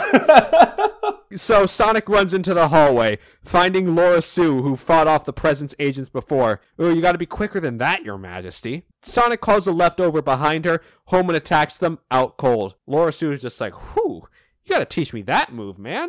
Sonic says, well, sure, it's all in the legs. First you gotta, then a turret aims for them. The security system's been compromised as they dodge laser fire. Lane Daw might have some kind of backdoor access to it. And Sonic comments, man, and I thought Knuckles was just being paranoid when he wanted to redo the system. Yeesh. So the two break out from a window. Sonic once again doing the callback, let's do it to it. And Laura Sue catches Sonic as she glides down. Wow, man, were you really that corny back in the day? And they have a little back and forth. She's amused, and when they land, that's where they run into Melody and Sky, asking for help. They catch them what happened to their parents, but no Echidna officer could help them. They're too busy dealing with partiers. Once again, cops being useless. This is, the third time we've run into this? Laura Sue's panicking that they could be at a disadvantage without Tails and Mina's help, but Sonic just says, hey, listen, relax. Kids, I've dealt with people like this before. Your parents are just tied up. Nothing to worry about. We'll rescue them. And, Miss Guardian, I think you need to pull yourself together, right? Yeah, sorry about that. Laura Sue says, yeah, look, maybe Argyle can help us out. Vector's son, he's a good friend. So she says, well, lead the way. So back in the castle, the presents report to Lane Daw. The Prowers have been confined. The castle staff are being contained in their rooms. A security system at your command. Royal Family +1, unknown section of the castle, which he figures is the panic room as long as they're holed up in there. That's fine by me. King and Guardian still at large, but no matter. Bring the Chaos Siphon. Follow me. As they go into the catacombs of the castle, Lane Daw says we will put an end to this pitiful regime. I don't care what stability the Queen brought. Under King Shadow, things got done. Which, gotta say, goddamn, that's some fascism in my Sonic comic. You just lay it on thicky, and what the hell? Wow. They don't see the chaos that's on the horizon. So hope you people enjoyed the 5 years of R&D. This world will be saved. Her family returned. She looks at the capsule in the catacombs. Who was it that made these horrible fires that hold you? Knuckles? Miles? That horrible Kintobor woman? The siphon is set, and it fires. Vitals are stable. The Matrix is deteriorating. He's coming out of it. And a voice comes out, recognizing Lane Daw. My sincere apologies, Your Majesty, for holding you up for so long. Let the reign of King Shadow begin anew. That's the end of number 6. I find it a little strange how we had a fantastic arc with Shadow Prime that was a moment of like reflection and self-discovery. The editors at Archie just like did a line and just like, yo, 30 years later, put Shadow in it. What if he's just a fascist now? What if he's just a fascist? Mamma Mia, Papa Pia, Sonic Universe number 7, Flynn and Yardley, the creative team. So now we see Sally bringing Silver and the kids to the special Heidi room. This isn't a game, Sonia says. She says, this is not a game, we just gotta go. And Sonia asks, hey, who's this guy you're carrying? Silver, who was knocked out by the enemy. He saved us, you remember? Yeah, I do. Wait, enemy? And then she turns around. We better just go ask them to leave. As Sally grabs her. No, we go where it's safe. And Manic complains that he needs to use the restroom. We gotta get to the Heidi room. And by the way, where's Dad? Well, sure he's safe. He's gone to get help. And now we move to Laura Sue meeting up with Argyle. He's happy to help despite it being so late and greets King Sonic. While he does the whole Your Majesty type of deal, he tells him, stand down. No time for formalities. He meets up with Melody and Sky. Don't know them personally, but I know your parents. Nice to meet y'all. Miles and Mina got caught by the presents. The Chaotix are too full to call back on, and the castle is in lockdown. So, while my family is safe, we're up against odds. So that's where Melody exclaims, we are putting the Freedom Fighters back together. And Argyle says, while Laura Sue called looking for a safe house, I took the initiative, called some friends who were in town. And they start to step out. Sonic, a little surprised to see who they are. Meanwhile, in the catacombs of Castle Acorn, Lane Daw welcomes back Shadow, who just asks what's going on. Last thing he remembers was fighting Laura Sue in the throne room. It's been 5 years since, and to his shock, this device has been keeping your stasis in play, and in the time you were sleeping, the queen remarried and had twins.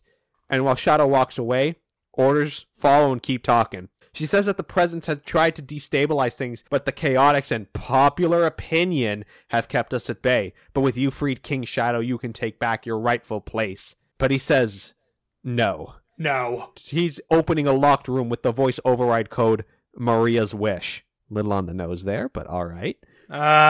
Okay. Shadow says regaining control isn't enough. The world must be punished for its inaction and my disgrace. And Lane Daw, looking at what Shadow is with genuine fear, no, not with that. Back to Argyle's house, we see his guests, the two Jacques and Belle Decollete, Bunny and Antoine's children, who each have an arm and a leg roboticized. And Jacques uses his arm for a sword, Belle has a Mega Buster like her mom. So, number one, I think this is my favorite addition to the cast. It's cute that clearly a side effect of Bunny not being able to be de-roboticized is that their kids did inherit the biomechanical traits that Bunny had. And, Antoine isn't... I don't think Antoine is shown in this comic, but he's probably more than okay with it, too. The fact that, his son has robotic parts and his daughter has robotic parts, and it's like, it's a fusion of that harmony, and I think that's actually really cool. I like their characters. I do. They're mostly like kind of stand-ins for Antoine and Bunny, but it's really nice regardless. Yeah, it's really cool. I think it's a beautiful thing. Like I said, my favorite addition to the cast here. Sonic is ecstatic to see them. How are your parents doing? Oh, just all right. We were planning to visit the castle tomorrow, but given the call, we are here to serve your majesty. And by the way, another fun thing about these two, they don't really they kind of take both from their parents, so they kind of both have tendencies to speak with both a French accent and a Southern accent at the same time, which I think is hilarious and fantastic. So with Melody and Sky joining in to fight, Argyle's on backup support. I can pirate the Dark Presence's signal, keep you all in line. The Freedom Fighters are back together. Let's do it to it, Sonic says, as Argyle fanboys over him saying the line. Cute little moment from Argyle. Seemingly a pretty big nerd, which I like. So, in the catacombs once more, King Shadow walks up to a glass orb with the glowing green liquid. To Chaos, can you hear me? And out comes a shape formed like Tikal. It's been so long since I've had company, and I'm so hungry. I understand. I've come to release you. And Lady Da is pleading with him, don't do this. I brought you back to reinstate your stern rule, not this. She's too much. And all Shadow does is just look at her spatial armband, which protects her from changes to the timeline. That sure is what it is, Shadow, but why? As Shadow grabs her arm, breaking it in his hand, and she fades away, her last words being Rutan's name. So I just want to point out that Shadow literally just killed this bitch. I mean, did she kill her, or unperson her? That's a difference. Both. Yeah. Jesus fucking Christ. Jesus fucking Christ. So Shadow decides, fuck it. Now let's reintroduce you to the world. Also, we have to mention it. So obviously it's pretty heavily implied. We don't have the full explanation yet. We'll get it in a second. But Chaos is... How do you feel about this? This idea that because the chaos energy in the Master Emerald was so compact that they eventually just fused? I mean, it's a little weird to me, but at the same time, like, how can I explain this? This can be analogous to how, like, Metal Gear Rising is to Metal Gear Solid, in which this is a story that's removed so far ahead in the future, it doesn't affect anything before it, so honestly, I don't care. Yeah, I don't really care either. It's cool, I guess, but... It's a weird plot thing to bring up, but at the same time, it's like, you know what? This isn't gonna affect anything, so, like, whatever. Now we're outside the castle gates. A Dark Eyes agent again reporting something moving really fast. Oh Jesus. Sonic, Bell, and Jacques fly in head first to the castle. Argyle tells Laura Sue, wow, they really got their attention. So your team is in the clear. So she, Melody, who has inherited her mom's super speed, and Sky, who inherited his dad Twin's tails, go up the tower, entering a window. Sky, though, is still learning to fly and can't do it like Tails does, so his flight path is kinda jittery, and all he can really do is just spin around like a top, and he's always dizzy after he flies. Still, they're there, so Laura Sue leads them down into the castle. They find a Dark Eyes communication hub with a few guys in there, so Melody just figures, I'm quick enough to trigger alarm, so come on. I'm quick enough to go in there before anyone can trigger alarm, so come on, let me at him. But Sky offers to stay behind while that fight would go on, but Laura Sue offers an alternative idea. Sky, you go in first. And with his, unique flight style, the boy moves around like a top in the air, spinning wildly and knocking out all the spies in the room in a matter of seconds. And when Sonic's group gets to the front door, Jacques is hesitant to damage it, but Melody comes in saying everything's fine and opens the door for him. Sky and Laura Sue are working to get the defensive grid down, so Argyle, you got a line from Sally yet? Not yet, sir, but she and the family are in the panic room, so I'll keep trying to get through. But, get down into the catacombs. I don't know what's going on there, but there's something big. Hold on. Wait. One thing at a time. Defensive grid. How's that going? As Laura Sue ties up the Presence members, Sky is told to shut down the grid, but he says, I don't know how to do that. Dad could, but I kind of need a manual. Well, Laura Sue says, let's do it my dad's way, as she just punches the control panel into pieces. Well, Dad wanted to redo the security anyway. Powerful. Very powerful. So Argyle gets through to Sally. She's being patched in. How are the kids? Well, they're fine, and there's monitors in here, so Manic was enjoying seeing his dad and friends fight their way through, and Silver's starting to come too. So Sonic then asked, okay, I was told about the catacombs. All I really know is the dungeon, but what else is down there? Well, we kind of use the catacombs to, contain really dangerous threats, like E-107 Theta, the Anarchy Barrel Bomb. I'll touch on that in a second. Hold on. And the last thing we see, to Chaos, removed from the dome, begging for some chaos energy to feed her, as Shadow's taking off an inhibitor ring, more than intending to do so, and the Presence members behind him are looking really nervous now. They say that Sonic retook the castle, but Shadow says, whatever, it won't do much good now. And with Chaos charged hand, he gives Chaos energy to Chaos, but shouts, "It's too much, I'm losing control," as she's growing in size, becoming more and more monstrous. The Presence members panic and run. "Fall back! Evacuate the island! King Shadow is going to destroy us all!" And in the castle halls,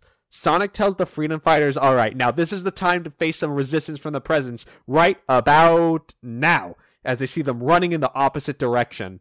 And with a rumble coming from below, Sonic says, well, this is usually not a good sign. As the hull breaks in half down the middle, water rushing in, Jacques saving Melody, Belle taking Sonic, and Laura Sue holding on to Sky. And now we see the cause of the problem. Well, you know how you were worried about the front door, Your Majesty?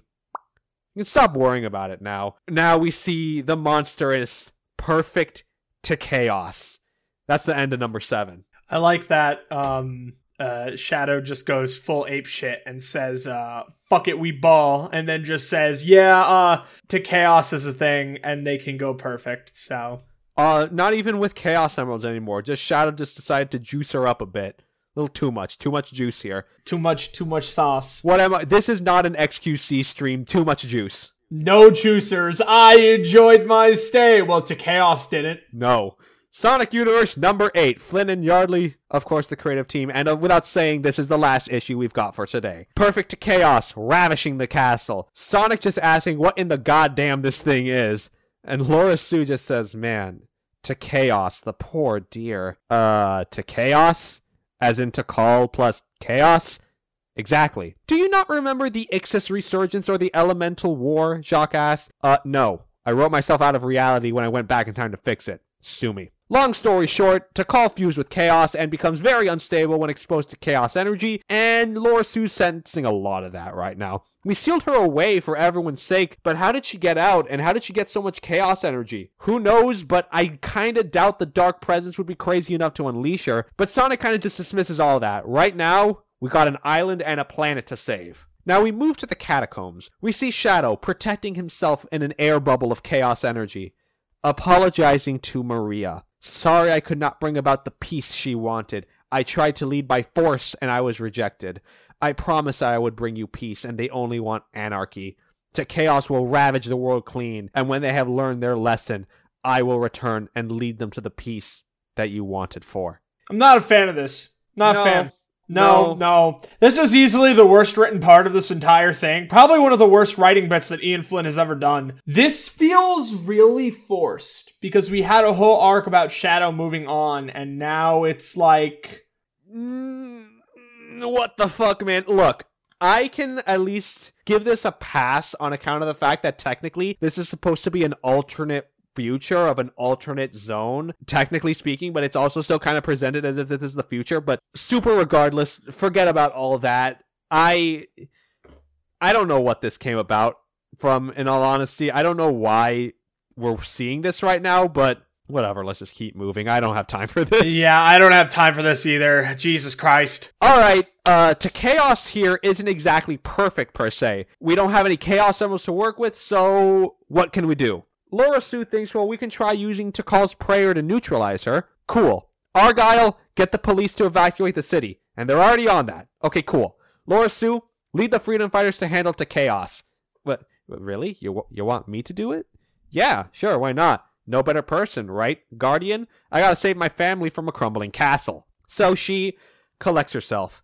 Jacques and Belle, frontal assault. Keep her moving. Melody and Sky, run interference. Freedom Fighters, move out. Now Sonic rushes up the debris to find his family. Silver, still a little dizzy. The kid's so excited to see their dad. And Sally's just remarking, wow, you're pushing 50 and you haven't changed a bit, huh? Silver wakes up fully now and says, yeah, oh, Jesus fucking Christ, I knew this was gonna happen. Look, does this situation match your future, buddy? So she says, pockets of civilization struggling against a global sea that seems to have a grudge. Yeah, I'd say this fits. Seems close enough, you know. By the way, I took your advice and I got some new Freedom Fighters. You back to full power? Yeah, I'd say so. Alright, cool. He picks up Sally and Sonic turns to the kids. Alright, guys, we're gonna play Follow the Leader. You ready? So now they all jump down, surfing on debris down the waterfall. And Sonic asks Argyle, you got an update? Not so much. We got a lot of comms traffic right now, but the Echidna police seem like their evacuation is going slow, but honestly, things could be worse. Buses are en route to Echidnaopolis, and shuttles are being prepped to escape the island. To Chaos is on the city limits, but damage is pretty minimal. No injuries, thankfully. The Freedom Fighters are holding her back, but they're doing all that they can to not get killed out there. The Chaotix can't be reached, so there's no backup. But the Dark Presence actually contacted me and renounced King Shadow. They're helping out with the evacuation efforts and even freed Tails and Mina, so you guys are going to have some backup soon. And while Jacques is about to get slammed with a tentacle, Melody rushes in to save him, and he is very appreciative of that.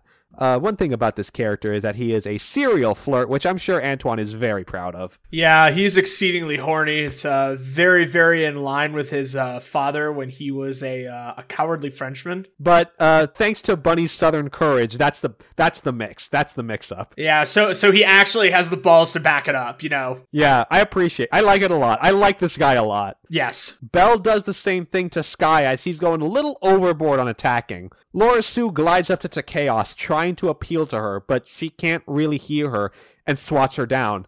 Tails flies in to catch her, saying, you're not going to give up here. You're holding your own real good out there. We got to soften her up a little bit more, as they both fly up to punch the monster's neck. And Mina runs in, saving her kids from being smushed by a tentacle, and she's angry as to why they're out there. And Melody says, well, the king made us part of the Freedom Fighters. We want to help. And Mina is a little touched. Oh, when did my little kids grow up so fast? But I'm going to have to talk to Sonic about this as they run together into the fight. Well, Mom, you can't just talk to the king like that. Sure I can. You got a history.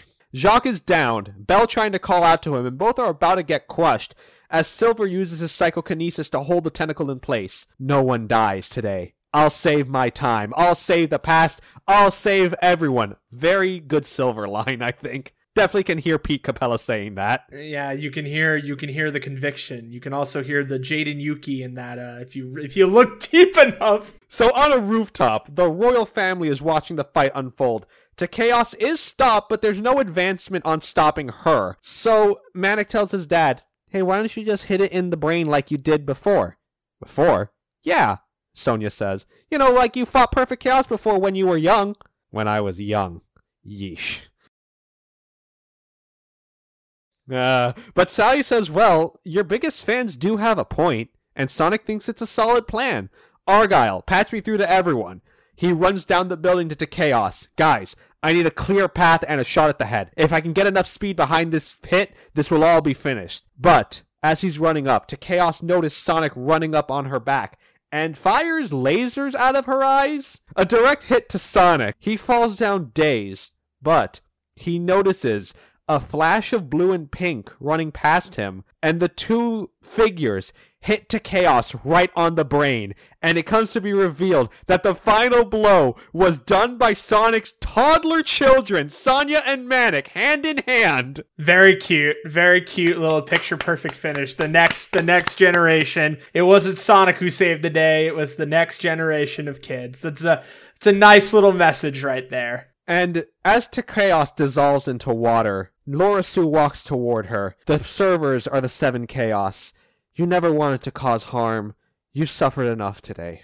Rest, dear friend. Leaving Tikal's resting body on top of the puddle. So Sonic turns to Silver. Hey man, thanks for catching my kids. Yeah, barely. They were going real fucking fast. Holy shit. And they're hyped as hell about this. Even Manic wants a round 2. The kids have more than lived up to the title of Freedom Fighters. Tails even remarking to Sonic, like, whew man, this is just like old times, huh? Yeah, it sure is. I don't remember my back hurting like this, though. Jesus Christ. Sonic goes to Silver. So we can call this a crisis averted, yeah? Yeah, as far as this point in time goes. Hey, by the way, while we're all here, quick question. Do you remember any of the Freedom Fighters going rogue on you? No. But time travel's weird, man. My own place in this timeline is sketchy at best. So Silver calls it, fair enough. I must go back to my time. I leave the rest to you, Sonic. And as they shake goodbye, Silver pulls out the yellow time stone and says, Chronos Control. And with a bring of light, Flash of Scion, he's gone. Now, I minor point. I did not realize that was the yellow time stone, but that's pretty cool. And yeah, Chronos control as well. This is something that's also going to be followed up upon. So guys, put a pin in this. Yes, put a pin. As he's gone, Sonic and Sally walk together. That's a big promise he just made, King Hedgehog. Yeah, but I think we're up to it. And hey, the Chaotix have a new team to rely on as well. And the group does a little action pose together. The new Freedom Fighters are ready for anything. Laura Chu timing in saying, "Don't worry, Argyle, you're here with us in spirit." And while the story ends there, we have a little epilogue. We move back to the present time. We're in Down Under, the crater that was left when Angel Island went aloft. We see a shadowy figure, a ring portal opening nearby. "You were right, Doctor. The island will be over us by tomorrow." And the figure asked, "How are you handling the anticipation, Grandmaster?" "Personally, I am dying to see Knuckles again," said by Dr. Finitivus, stepping out of the ring. And that's the end of number 8, and that's the end of all the comics we've got for you tonight. So, obviously, the next set of Sonic Universe issues will clearly be dealing with some interesting subjects, but we'll deal with that when we deal with it. Speed, how'd you feel about the comic set tonight? Well, number 200, raw. Unapologetically raw, have nothing but good things to say about it. The fact that it was basically just a twisted version of not just issue 50, but also issue 175. Very, very smart writing by doing it like that. Ian Flynn, more than props to you. Love this a lot. Now, on the other hand, the Sonic Universe stuff of Mobius 30 years later, not a fan, but I want to be kind in saying that I'm not a fan. We've already talked about this more than enough. I feel I don't want to repeat myself, but we've come to know that the 25 years later stuff it's not the best that the comics have ever offered. Not the best, folks. They were not sending their best. But I can put it like this. The original 25 years later set of comics, 1 out of 5 stars. Not fun, not a fan, 1 out of 5 stars. The little epilogue that Ian Flynn did with Return to Mobius 25 years later and Sonic coming back, all the timeline stuff, yada yada. It's a little bit better, but again, doesn't really help. The foundation's not solid. That's a 2 out of 5 stars in my opinion. Now, Mobius 30 years later, I gotta give it like a 3 out of 5 stars, 3.5 if I'm being really kind about it. Yeah, I mean, ultimately it comes down to being a cute little story that doesn't really matter that much in the grand scheme of things. And I mean, I can say that like pretty kindly. It's definitely still working with the shitty base, so it's rough, but overall it's pretty solid for what it is. But again, it's not the best work that this comic has ever offered. Issue 200 is great. Issue 201 is good. I mean, 98 and 99 are also pretty good. So as far as my ideas go, I mentioned this a little earlier. I'll at least bring it up before we go. A part of me thinks that Ian Flynn kind of wanted to go another way around with the 30 years later stuff. Because remember, we kind of left Shadow to his own devices. There was no callback. All they did was just defeat to Chaos, and then that's it. They didn't even know that Shadow was let out. So a part of me thinks that Ian Flynn maybe this was never planned, but an inkling of what he wanted to leave behind was maybe set up a situation where they go back for another story where they perhaps deal with King Shadow and all of that. And also another thing I want to comment on. Remember in the last episode, Aaron, when you mentioned with regards to the Moebius stuff and Ian Flynn wanting to do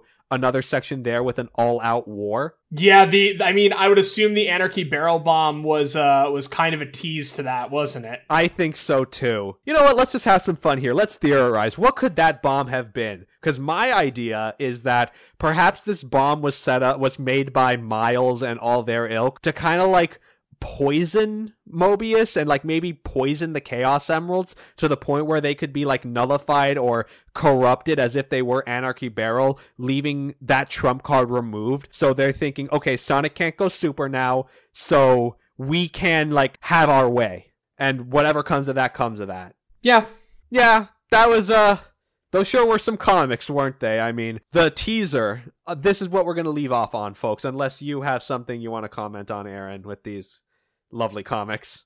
Join us next time where we talk about interpolitical Eastern conflict, have some weird flash from the past moments, and of course, if we decide to cover it, some Knuckles entertainment. I think because that is... Hold on, let me check. So, yep, we will be covering 9 and 12 of Sonic Universe, the Knuckles The Return saga. And boy, if that is not a double entendre. Yeah, we're going to have a lot of things to deal with. Yeah, so, fellas, let that be your teaser for the next episode. Thanks for coming on to the Archie Sonic Digest. We will see you next time when the comics come in and present the most bold question I think any living, breathing human on this planet has ever dared to ask. What if the Knuckles comics were good? See you then!